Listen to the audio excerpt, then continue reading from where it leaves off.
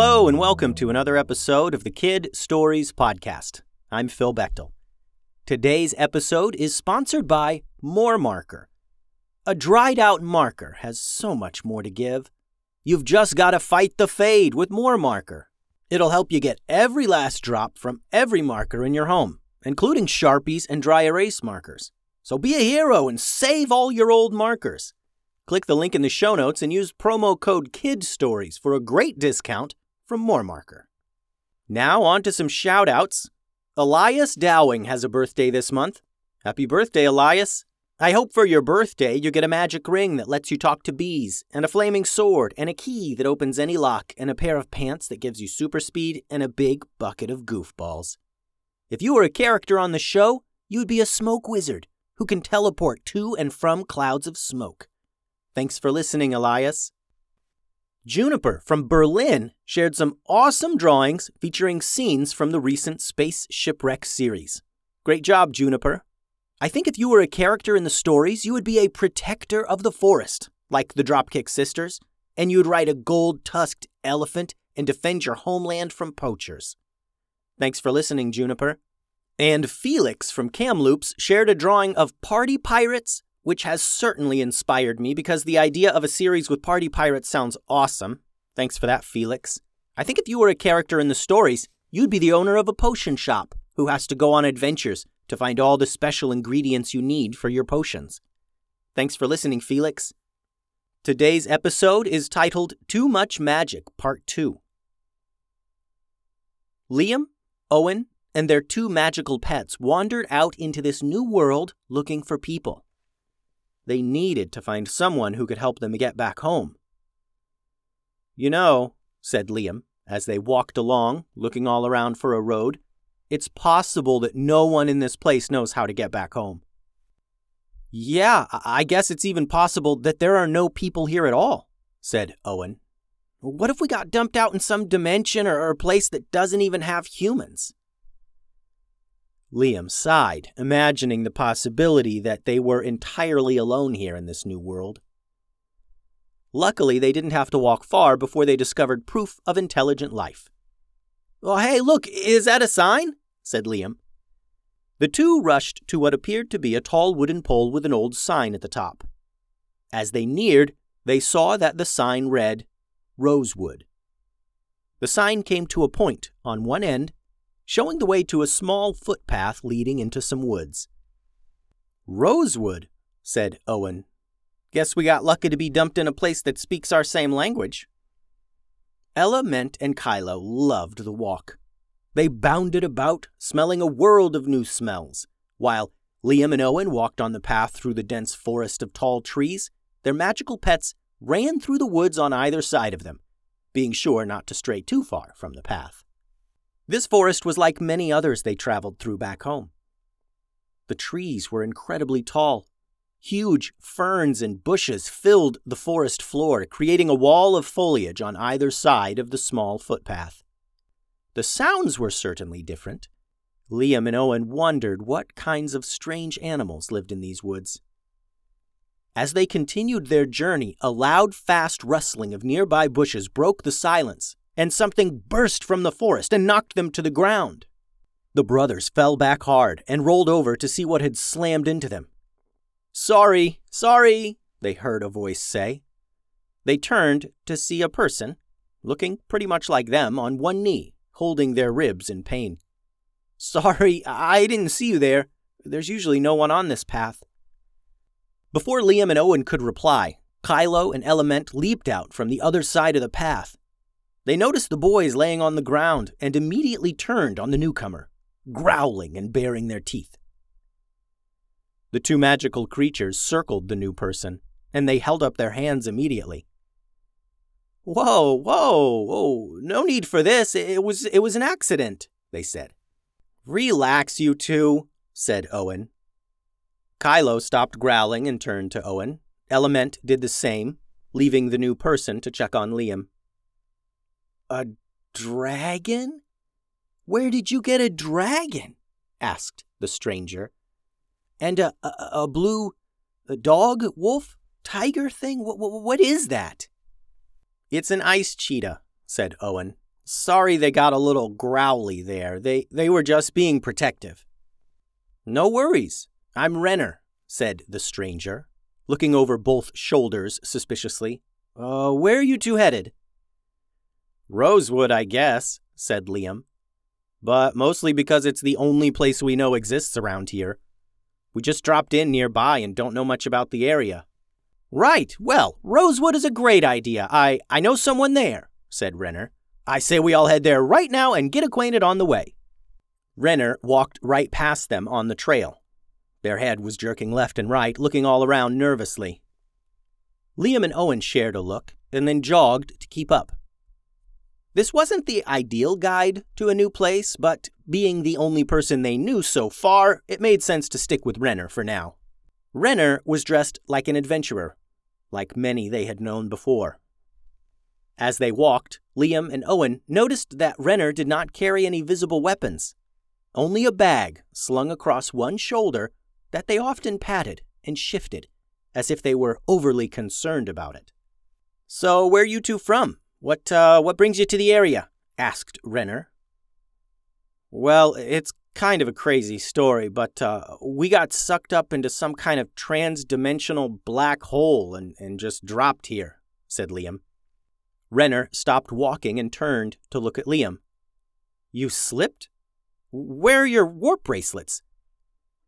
Renner then looked the boys over, eyeing them from head to toe. We don't know what that means," said Owen. "Slipped? And what's a warp bracelet?" "How did you slip if you don't even know what a warp bracelet is?" Renner asked.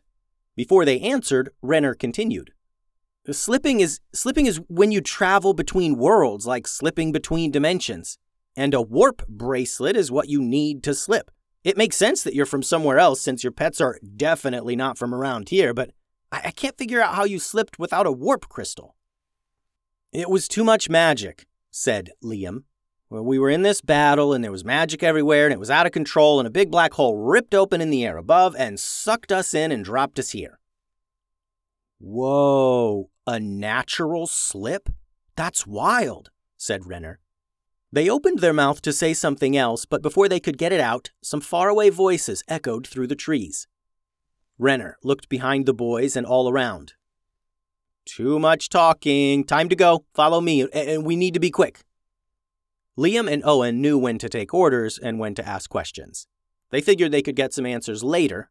Right now it seemed more important to follow Renner.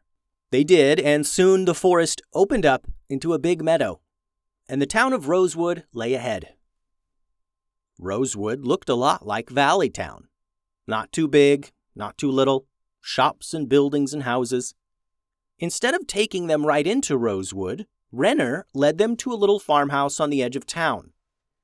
There were a few small plots of rows of plants and some livestock animals surrounded by wooden fences. Renner knocked, and the door was opened by a small woman in work clothes. She looked busy and grumpy. "Well, if it isn't Renner, come to pay their debt, I'm sure," the woman said. "I am. Yes, of course," said Renner. "If we could just go in and talk about it." "Nope," said the woman, blocking the opening in the doorway. "Pay your debts now or don't come in." Renner huffed and turned, looking all around while reaching into their jacket. Renner huffed and turned, looking all around while reaching into their bag. Renner revealed a pouch that rattled gently, as if it were filled with stones or pebbles. They dropped the pouch in the woman's hand, and instantly her demeanor changed. She flashed a broad smile and moved out of the doorway. "Renner, great to see you. Please come in, come in. I'm eager to meet your new friends," she said. Liam and Owen told their pets to sit and stay. The animals obediently sat outside near the front door, and the two brothers walked into the kitchen and sat down with Renner and their friend. "Hello, it's a pleasure to meet you," the woman said to them, gesturing to a nearby table. "I'm Halva. Welcome to my home." Liam and Owen sat, and she placed a fragrant, steaming cup of tea in front of them. "Wow, thanks for having us," said Owen. "What brings you all to Rosewood?" asked Halva. "Well, it's kind of a crazy story," said Liam. "The short version is we're from a completely different place, like A different world altogether, and we got sucked into a black hole and dropped here." "Wow, a natural slip. That's pretty rare," said Halva. "Right? That's what I said," said Renner. "So now they need to get back home somehow." Halva laughed. "Good luck. You'll need to save up for 5 lifetimes to afford a warp bracelet, and even then you might not find one to buy. Might as well get comfortable here, start a new life." "Well, what if we were able to get these two some bracelets?" suggested Renner. Halva furrowed her eyebrows at Renner. "There's only one way to get a warp bracelet," said Halva. "Stealing. Not just stealing, but stealing from the richest, most powerful people on the planet. You'd have to steal the obsidian bracelet, you'd have to steal the diamond ribbon, and you'd have to steal the warp crystals from the National Museum. Even you aren't that good, Renner. Now, if you'll excuse me, I have some work to do." Halva grabbed her work gloves and went outside. Renner spent the next half hour telling Owen and Liam all about slipping. Apparently, here in this world, someone discovered how to travel among dimensions using something called a warp crystal. It didn't happen often since the materials needed were so rare and expensive. It was also dangerous because while you could use the warp bracelet to control where you went, no one knew which other places were safe. Many explorers and wealthy adventurers had slipped and never come back. And since no one had recently found any new warp crystals, it had been years since anyone had slipped at all. The only bit of good news Renner had to share was that bracelets could always take you back to the last place you came from.